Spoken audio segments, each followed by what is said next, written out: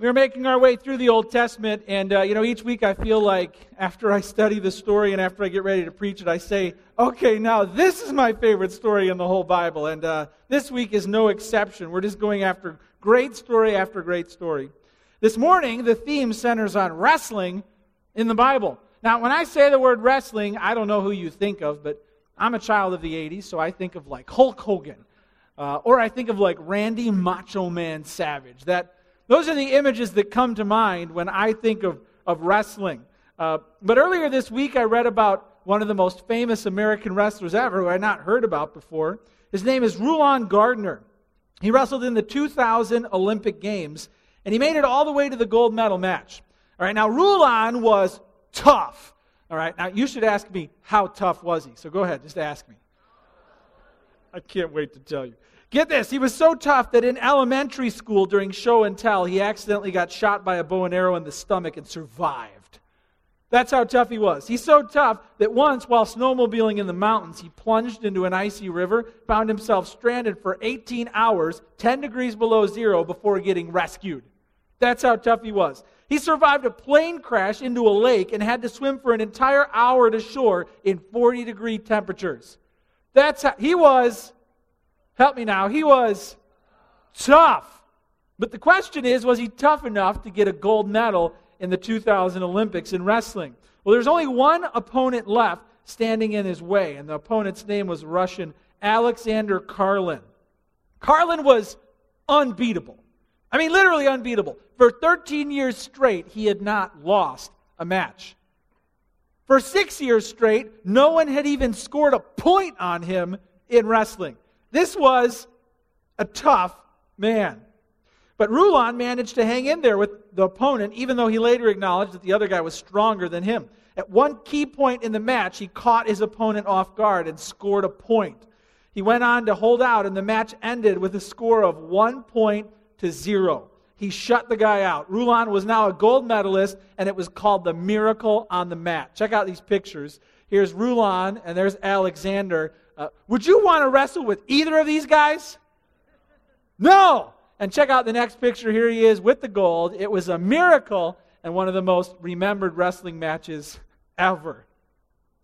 But in the Bible, we read this morning about what I would call the most famous wrestling match of all time.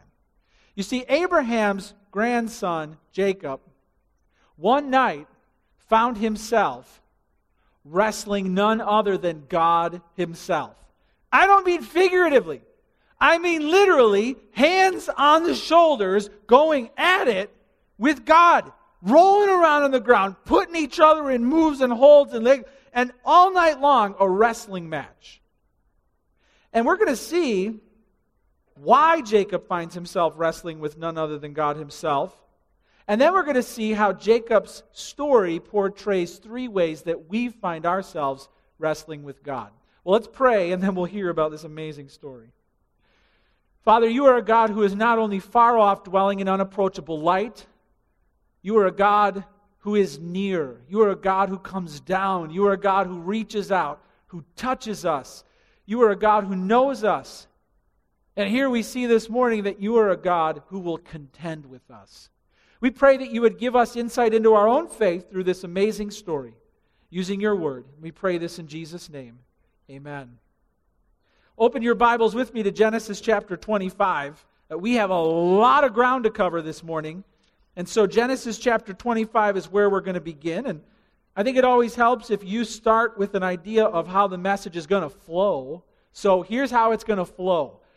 We're going to begin by briskly making our way through a few stories in Jacob's life. We're not going to camp on them, though. We're just going to kind of scratch the surface. That's going to be the first half of the message. In the second half, we're going to actually drill down on this whole wrestling encounter, and we're going to learn a lot from that. So in chapter 25, verse 19, the story begins. It says, "These are the generations of Isaac, Abraham's son. Abraham fathered Isaac, and Isaac was 40 years old when he took Rebekah, the daughter of Bethuel, the Aramean of Paddan Aram, the sister of Laban the Aramean, to be his wife. And Isaac prayed to the Lord for his wife, because she was barren. And the Lord granted his prayer. Rebekah, his wife, conceived. The children struggled together within her. She said, 'If it is thus, Why is this happening to me?" So she went to inquire of the Lord. And the Lord said to her, "Two nations are in your womb, and two peoples from within you shall be divided. The one shall be stronger than the other, the older shall serve the younger." When her days to give birth were completed, behold, there were twins in her womb. The first came out red, all his body like a hairy cloak. So they called his name Esau. Afterward, his brother came out with his hand holding Esau's heel. So his name was called Jacob. Isaac was 60 years old when she bore them. When the boys grew up, Esau was a skillful hunter, a man of the field, while Jacob was a quiet man, dwelling in tents. Isaac loved Esau because he ate of his game, but Rebekah loved Jacob. Jot this down in your notes. The first story we're looking at is the birth. The birth. Two baby boys, but Rebekah wasn't quite sure at first what was going on. She got pregnant, which was a miracle because Isaac prayed, and it was a grace that she even got pregnant. But then she said, "What's going on in there?" It's like, "I feel like there's kung fu fighting happening in my womb." And so she went to God and she's like, "What's happening inside of me?" And God revealed to her some pretty impressive stuff. First of all, God told her that she was going to have twins. He didn't even need to look at the ultrasound. He just knew it. He didn't even have the technology yet, but he could tell there's two in there. And he said this in verse 23. "Two nations are in your womb, and two peoples from within you shall be divided." Well, what does that mean? She didn't know it, but God knew that from Esau would come the Edomites, a whole nation of people eventually. And she knew that from Jacob would ultimately come the people of promise. The Israelites would be descendants of Jacob. It says, "The one shall be stronger than the other. The older," listen, "the older shall serve the younger." Now this is fascinating because God was proclaiming a blessing on the younger, saying it would be through the younger that God's promised people would come about, and ultimately the descendant of Abraham, who would be the Messiah, would come through Jacob, not through Esau. That's important to see because customarily the older firstborn son would get twice the inheritance of the second. And Esau came out first, so it stands to reason God's promises to Abraham would be fulfilled through Esau, right? But God said, "No. It's on the younger that my blessing will fall." So jot this down. God proclaimed the blessing. God proclaimed the blessing. And he did it from birth. Now this birth story is supposed to show us a foreshadowment of how these two boys were going to get along. Have you ever watched The Baby Story on TLC? Have you ever watched that show? Yeah? Am I the only one? I mean, come on guys, help me out here. When we were building our family, Lauren and I would watch this all the time. And, they had all these different birth stories. But trust me, if that show was around back in this day, this birth story would get on the program. Okay? Because first of all, it's a miraculous pregnancy. Second of all, she talked to God about it, and he made some sort of an oracle. Third, the first kid who came out looked like an orangutan. Covered from head to toe in this reddish hair, right? Now, I know no matter what the baby looks like, you got to be like, "Oh, he's so cute." But man, looking at this one, you'd have to be like, "Wow." And you'd have to look away a little bit. And then you'd have to say, "He's adorable and so furry, soft." You don't even need any blankets for that kid, right? This kid comes out, and then he's just about out, and they're like marveling. And then there's a hand on his heel, and Jacob is grasping his heel as Esau comes out. And it's almost like Jacob saying, "Oh, no, you don't. You think you're going to get out first?" And the birth is supposed to foreshadow what we see in their grown-up lives. They named Jacob Jacob because the word resembles the term for heel. It basically became slang for like deceiver or trickster or heel grabber or somebody who trips somebody else up. So they named him that. And you can see in the birth how these two brothers were not going to get along. And you can see from the birth the kind of man Jacob was going to turn out to be. Well, there's also favoritism among the parents. Isaac loved Esau more than Jacob because he's a manly man. He loved to hunt. Smell of the field was on him. And Isaac, he was a foodie. You guys know what a foodie is? Have you ever heard that term before? You can start using it. Foodies are people who love food. I mean, the certain kind of food they like, the certain place they like. They're like foodies. And Isaac was like a foodie. And so he loved Esau more than Jacob. But Rebekah loved Jacob because he hung around the tents. He was more of a homebody, kind of a mama's boy, soft-skinned. And so you get the idea of how the two were different. Sometimes I like to in my own head, get real modern day people to play the parts of Bible people in my head. So I cast them this week, and playing the part of Jacob in my head is Tobey Maguire. Here's a picture of him. Now, I picked him because he's kind of got that soft side, where he's like homebody and mama's boy and whatever, but then he's also Spider-Man. So you don't mess with him because he's tough. And Jacob, there are some parts in the Bible where he's super strong, but then there's other parts where he's just kind of like, not. So I picked Tobey Maguire. Playing the part of Esau in my head, I thought, well, he's got to have red hair. He's got to be kind of tough and gruff and just tell it like it is. So I picked Danny Bonaducci. Plus like a foot, like taller. But so picture these two brothers, and you got a good start. But the birth shows us something really important. We got to get this, otherwise we're not going to understand when this wrestling match comes up. We got to get this. God's blessing was secured by God at birth. Therefore, Jacob had no responsibility to earn it or to maneuver to apprehend it. It would only be by faith that Jacob would receive the blessing. This is a lesson it would take Jacob 60 years to learn. He did not get the promised blessing from birth, was from the grace of God, and he needed to simply receive it by faith. Well, that's the birth. Let's move on. The next one, you can jot this down, and let's talk about the blessing. Let's talk about the blessing. The blessing is very important. It would involve getting half or twice as much of what the father owned as the younger brother. It would also involve the promised covenant blessings made to Abraham. So check out chapter 27, verse 1. Chapter 27, verse 1. And we'll read about the blessing. It says this. When Isaac was old and his eyes were dim so that he could not see, because his eyesight is failing, he's getting old. He called Esau his older son and said to him, "My son." And he answered, "Here I am." He said, "Behold, I'm old. I do not know the day of my death. Now then, take your weapons, your quiver, and your bow. Go out into the field and hunt game for me.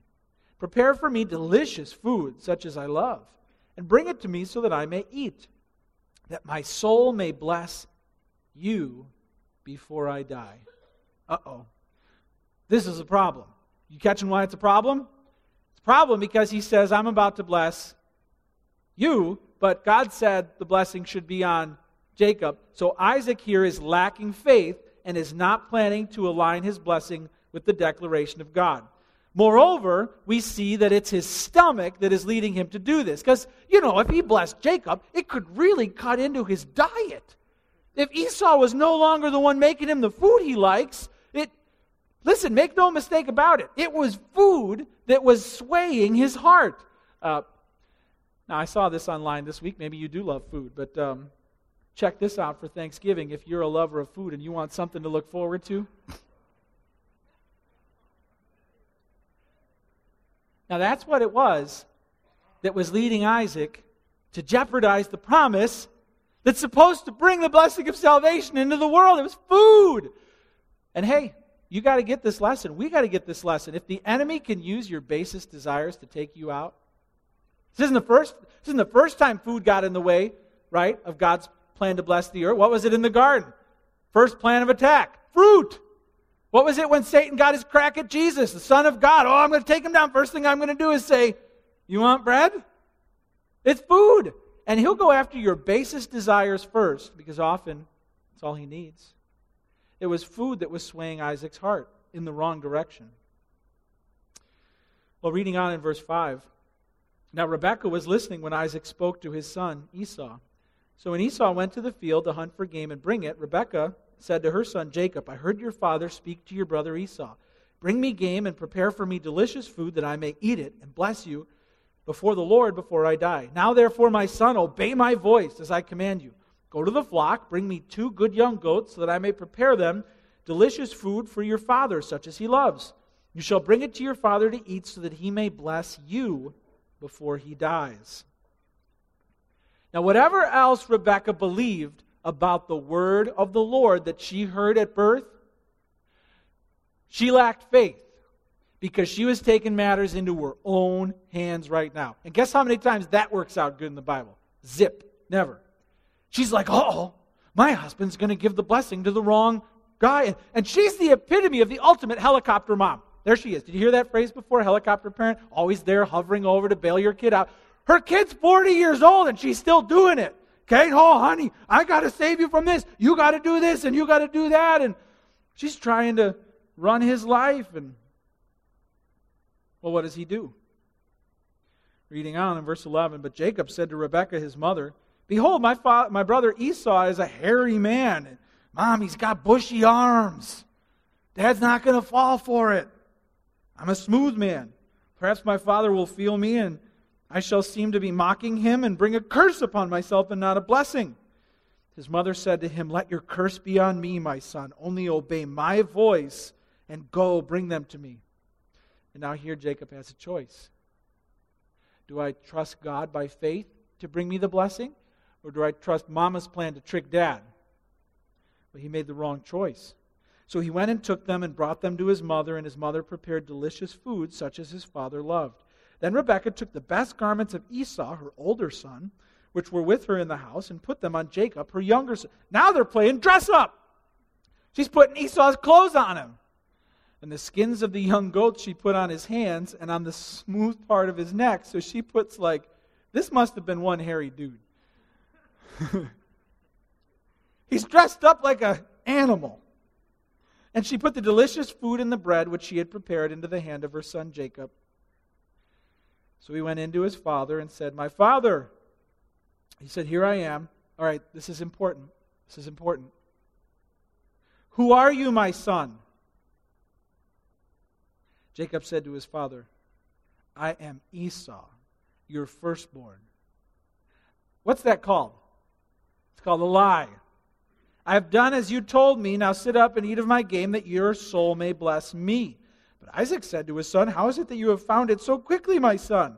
He answered, because the Lord your God granted me success. What's that called? Lie number 2. Then Isaac said to Jacob, please come near that I may feel you, my son, to know whether you are really my son Esau or not. So Jacob went near to Isaac his father, who felt him and said, the voice is Jacob's voice, but the hands are the hands of Esau.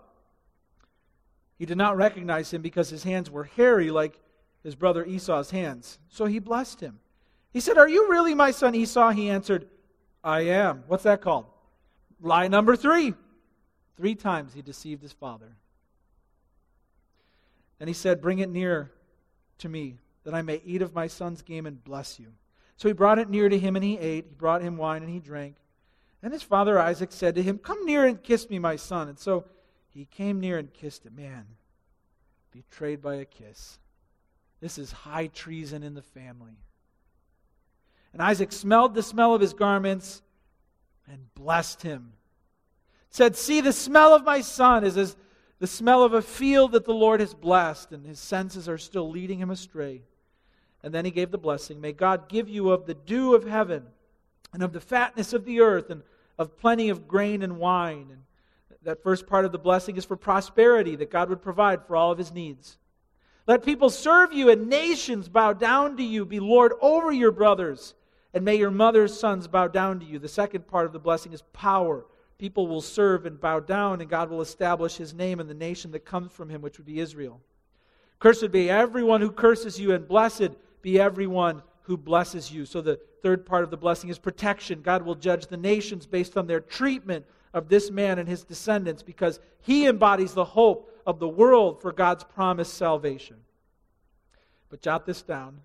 Jacob stole the blessing. Jacob stole the blessing. We have to understand this.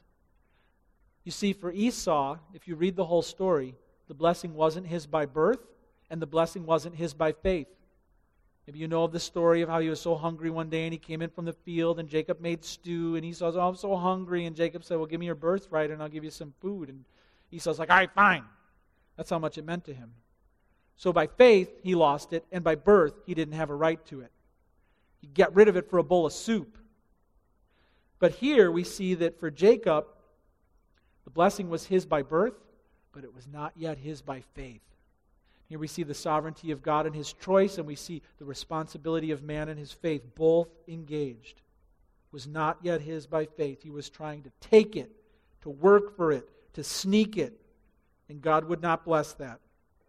Reading on in verse 20, as soon as Isaac had finished blessing Jacob, when Jacob had scarcely gone out from the presence of Isaac his father, Esau his brother came in from his hunting. He also prepared delicious food and brought it to his father. And he said to his father, "Let my father arise and eat of his son's game, that you may bless me." His father Isaac said to him, "Who are you?" And he answered, "I am your son, your firstborn, Esau." And then Isaac trembled very violently and said, "Who was it then that hunted game and brought it to me? And I ate it all before you came, and I have blessed him. Yes, and he shall be blessed." As soon as Esau heard the words of his father, he cried out with an exceedingly great and bitter cry, said to his father, "Bless me, even me also, O my father." But he said, "Your brother came deceitfully, and he has taken away your blessing." Verse 43 says, "Now therefore, my son," Rebekah says, "Now therefore, my son, to Jacob, obey my voice, arise and flee to Laban my brother in Haran." What happened? He took it deceitfully. He sinned. He had no faith in what God promised to give to him. And because of it, his brother wanted to kill him. And Mama heard about it again, and Mama protected him and sent him away, and he ran for his life. This is the consequence of his sin. And he was gone for 20 years. From 40 to 60, he was gone. His mother never saw him again. As a result of her sin, she lost her son. And for those 20 years, God poured consequence after consequence back on Jacob's life to teach him a lesson. While God promised to take care of him, and He did, there was such hardship as Jacob had to serve under a crooked man, his father-in-law at that. And he served under him for 20 years, and he kept switching his wages and trying to get money from him and trying to trick him and deceive him. And for 20 years he experienced this hardship because of his choice to do this to his father. But at the end of 20 years, God appeared to Jacob and said, "It's time to go home." But home is where his brother is waiting for him. And so we pick up the story. This third point is where we'll camp and drill down for a while. We'll call it the showdown. First the birth, and God proclaimed the blessing. Then the blessing, and Jacob stole it, and now the showdown. Jot that down and turn to chapter 32. Chapter 32.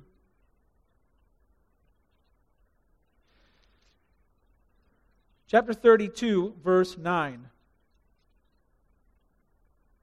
Jacob sent some of his servants up ahead. They came back across the river and they said, "Your brother Esau is coming." Listen, how many of you have older brothers that you're afraid of? Raise up your hand if your older brother ever made your life miserable. Yeah, anybody? If he's here, you're afraid to raise up your hand even because he's looking at you. After 20 years, Jacob returns, and his brother's coming down the hill with 400 men with him. How would you sleep that night? Verse 9. And Jacob said, "O God of my father Abraham and God of my father Isaac, O Lord, who said to me, 'Return to your country, to your kindred, that I may do you good,' I am not worthy of the least of all the deeds of steadfast love and all the faithfulness that you have shown to your servant." Wow. Hey, has his tone changed? Hey, has his faith grown? "Oh Lord, I'm your servant," he says.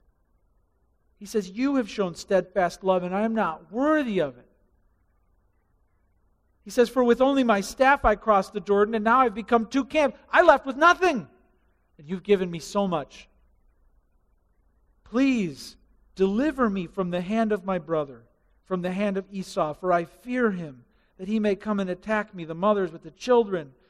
He's asking God to save him. "But you said," he's trusting God's word, "but you said, I will surely do you good and make your offspring as the sand of the sea, which cannot be numbered for multitude." Now he's believing the covenant promise that God made to Abraham. And he's no longer trusting his own ability to get himself out of this. He is a humble man of faith. And God could have looked down, and God could have said, okay, you're good. And there are times when God hears your prayer and He says, done. There are times in the Bible where God answers prayer before the person's even done praying it. But not this time. Not this time.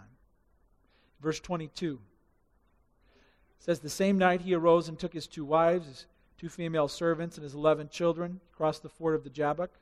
He took them and sent them across the stream and everything else that he had. We're supposed to notice that it's nighttime. It's ominous. Jacob was left alone. We're supposed to notice that he's alone. And then out of nowhere it says, and a man wrestled with him until the breaking of the day. This is so bizarre. Sends everybody across. It's nighttime. He's all alone. His brother's going to kill him tomorrow. And this man comes up and they just start wrestling.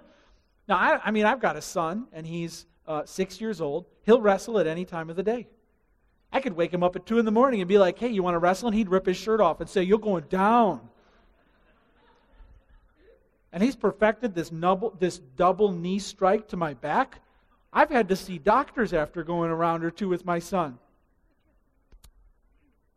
But here, this guy just shows up. They just start wrestling all night long. This is so intriguing. Jacob doesn't even know what's going on. It says in verse 24, Jacob was left alone. A man wrestled with him until the breaking of the day. When the man saw that he did not prevail against Jacob, he touched his hip socket. Jacob's hip was put out of joint as he wrestled with him. Then he said, let me go, for the day has broken. But Jacob said, I will not let you go unless you bless me. He said to him, what is your name? And he said, Jacob. Then he said, your name shall no longer be called Jacob, but Israel, for you have striven with God and with men and have prevailed. Then Jacob asked him, please tell me your name. But he said, why is it that you ask my name? And there he blessed him. So Jacob called the name of the place Peniel, saying, for I have seen God face to face, and yet my life has been delivered. The sun rose upon him as he passed Penuel, limping because of his hip. Wow. He found out that he was wrestling with none other than God himself. With God. And this encounter with God defines his relationship with the Lord. We have to ask ourselves this question. Hey, are you wrestling with God? And there are 3 wrestling matches between us and God that are vividly portrayed here in this amazing story. I think the first one that is most obviously on display is a portrait of prayer. You can jot this down. What we learn is to pray with unyielding persistence. Write that down. Pray with unyielding persistence. What we see here is the process of prayer being acted out.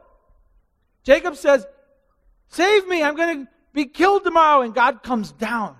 And puts hands on him. They're going around and rolling around on the ground and putting each other in moves and like pain. And what's that supposed to be? It's supposed to depict how prayer can take shape. And we notice that it's night and it's dark and he's losing sleep. We notice the fatigue that sets in. We notice the emotion that he expresses. We notice the confusion that he faces. We notice the fear that he's facing. And this is what it's like for this man to try and impose his will upon God. And this wrestling match is supposed to show you what prayer is sometimes going to be like. Some people wrongfully teach that prayer is really just figuring out what God's already going to do and then letting Him do it. But the Bible teaches that prayer changes the natural course of history. The Bible teaches that in God's sovereignty, He has ordained and appointed prayer to be a process through which He does things that He otherwise would not have done. You have not because you ask not. We have to learn to pray with unyielding persistence. And in Luke 18, chapter 1, Jesus told His disciples a parable so that they would not lose heart and give up in prayer. He told them the story of the persistent widow. And this widow kept going to court to get a judge to plead her case. And she kept showing up. And the judge kept getting more and more irritated. And she kept showing up and showing up and showing up. Finally, the judge is like, all right, fine. I'll take care of your case because you're so annoying. Jesus used that story to say this is how you should interact with your God. Not because He's going to get annoyed, but because He loves and honors the persistence that we show. Here's the truth. Some blessings God is going to wrestle into your life. If you let Him go, you stop clinging to Him, you stop fighting for it, away it goes.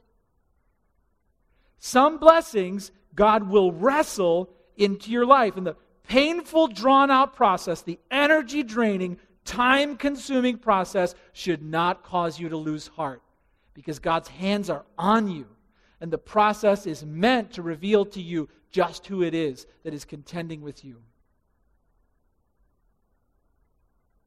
Like Jacob, while we're wrestling in prayer with God, we should demonstrate tremendous faith in what we've heard. We should express tremendous humility before a God who's blessed us. We should express our gratitude, and we should persevere knowing that God will hear us. This is all supposed to impact our prayer life. And shame on us when we have such big burdens, such amazingly huge boulders we're trying to carry, and we're just like, da-da-da-da-da, amen, done. And we're not doing the hard work of laboring in prayer and wrestling with God and allowing His presence to affect us. Hey, pray with unyielding persistence. I think this is second, not just a portrait of prayer, but this is also a portrait of repentance. You can jot this down. Pray with unyielding persistence, but face the consequences of your sin. Face the consequences of your sin. It says, and Jacob was left alone, verse 24. A man wrestled with him until the breaking of the day. When the man saw that he did not prevail against Jacob, that's kind of confusing, isn't it? Like, it seems like God didn't win. But it's supposed to alert us to the fact that Jacob did win God over. He did not prevail against Jacob. Then God did something supernatural because there was another issue God had to confront. He reached out and touched his hip socket, and Jacob's hip was put out of joint as he wrestled with him. This is really interesting. Do you know it takes like a car accident to dislocate a hip? And God just reaches out with his pinky fingers like, bam! And so Jacob's like, I won. And then God's like, bam! Hips out of joint.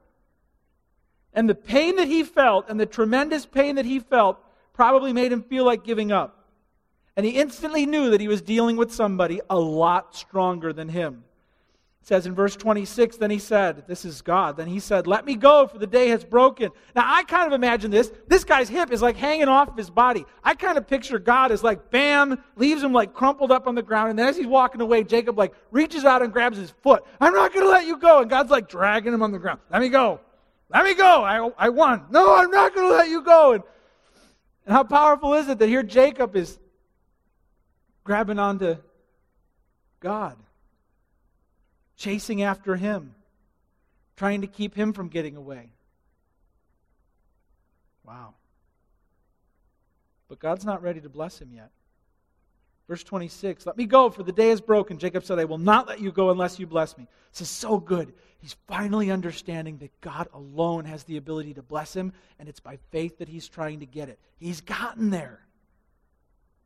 Verse 27, and he, God, said to him, what is your name? Why did God ask him that? You think God didn't know? Don't know who you are. What is your name? Why did he ask him that? Because 20 years earlier, his father asked him that. Who are you, my son? And what did he say? I'm Esau. 20 years later, guess what God has to bring up? I want the blessing. Give me the blessing. I won't let you go. What is your name? God brings this full circle 20 years later. Pinpoints the sin that is outstanding in God's sight. This is the equivalent in the New Testament of Jesus saying to Peter, do you love me? Do you love me? Do you love me? It's the same thing, right? It's this penetrating, piercing opportunity that unearths this sin that has been festering for decades. And it gives him a chance for reconciliation with a holy God whom he sinned against. Bless me, I won't let you go. What is your name? What is your name?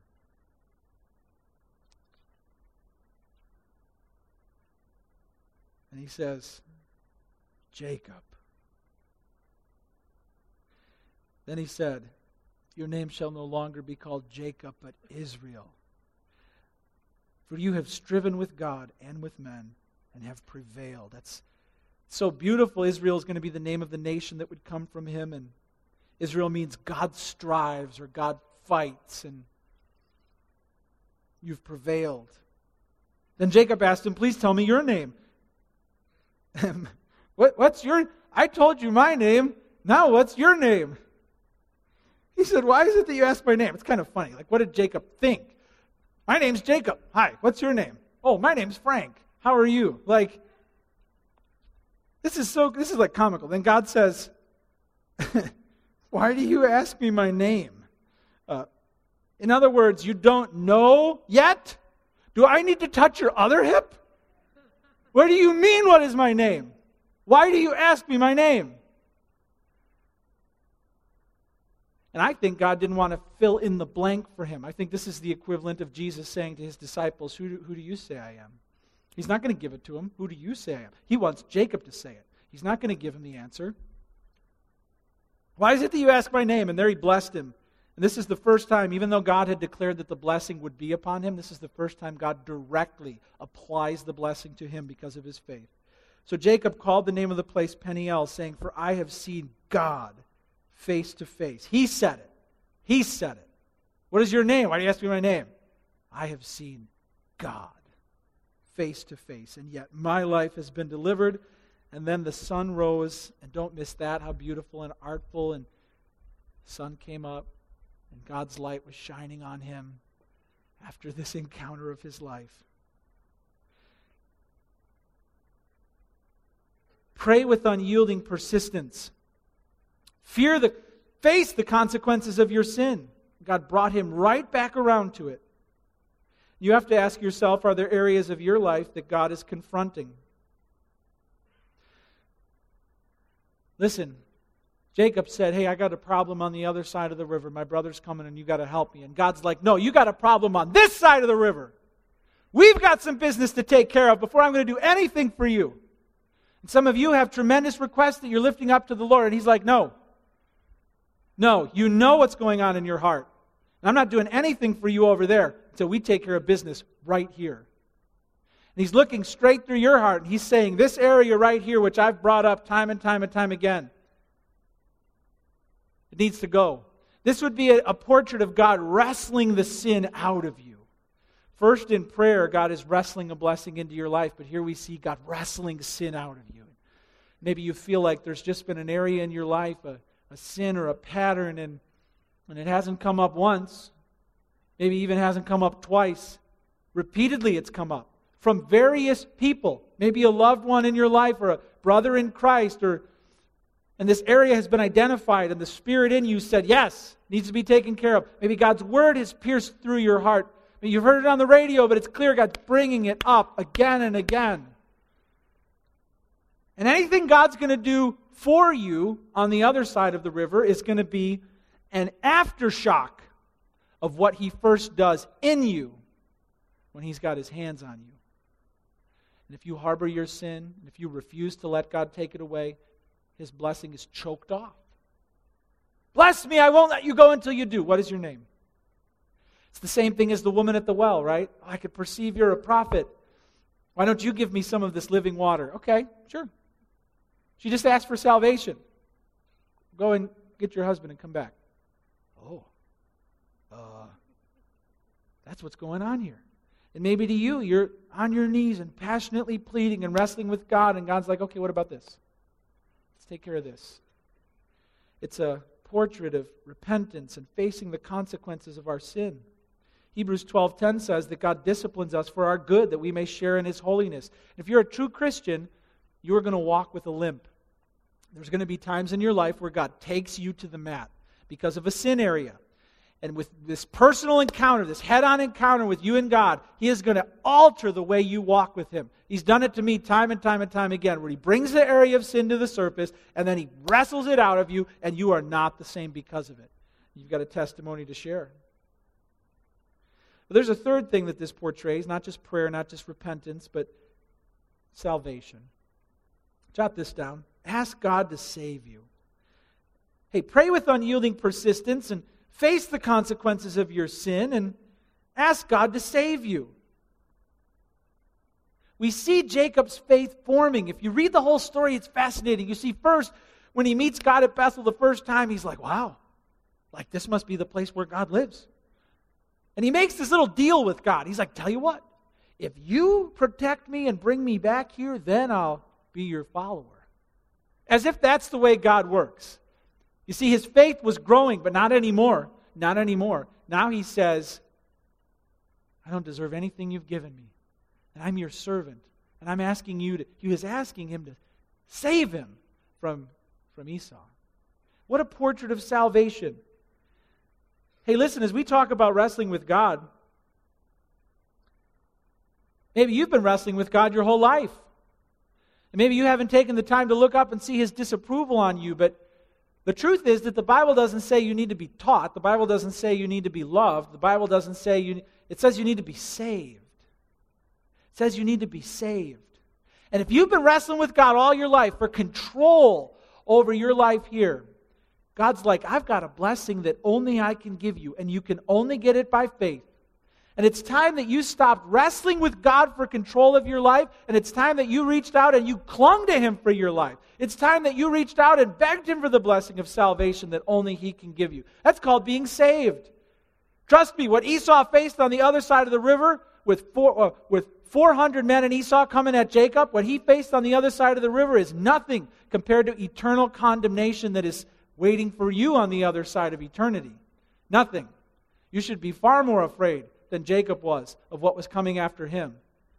And in that holy fear, Jacob prayed that God would save him. Jacob was given a new name, Israel. He was given a new limp. And both of these things commemorate his new relationship with God. Ask yourself this, what are you wrestling with God over? What is it that God is identifying in your life that he needs to pin you down on? Has there even been a time where you gave up the fight and said, that's it, I'm done, it's over? I need the blessing of salvation that only you can give. I want to take a moment here as we close to pray. I want to give you the chance to just express your heart to the Lord with whatever it is that you feel God is contending with you over. Let's close our eyes and let's turn our hearts up toward the God who made us and the God who loves us. And let's allow his Spirit to direct the thoughts of our heart right now. Let's allow his Spirit, based on his word, to bring anything into our minds that God desires.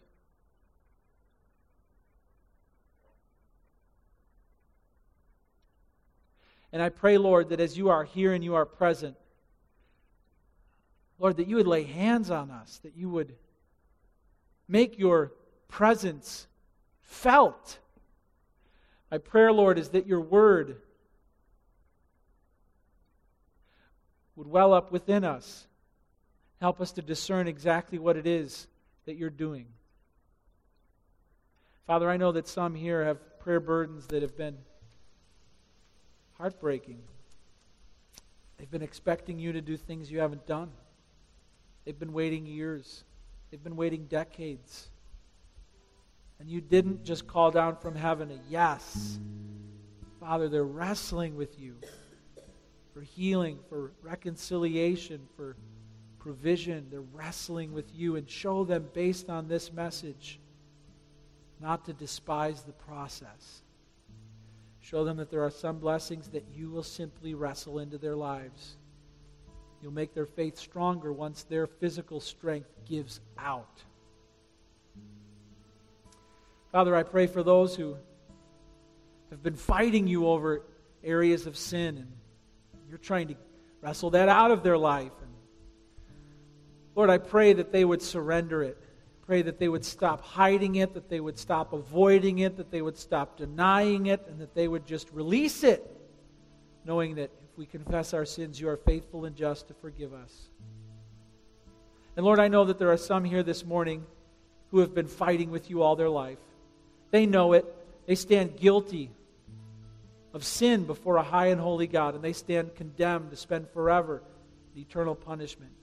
But here and now, they understand that you offer them the blessing of grace that can only be found in Jesus Christ, the promised heir of Abraham. It's only through Jesus that you would bless all the peoples of the earth. Show them that because Jesus died on the cross, because he was placed in the tomb, and because he rose again, only Jesus has conquered the greatest enemies that are waiting for us, death, sin. Show them, Lord, that only if they grab hold of you and ask for the blessing of grace will they be forgiven of their sins, and will they be welcomed into eternal life forever. It's only by faith that we can be saved. May they cry out to you while there's still time. May they find the blessing you've been longing to give them all their lives. Lord, we pray all of this in the name of Jesus Christ, our Lord and our Savior. Amen.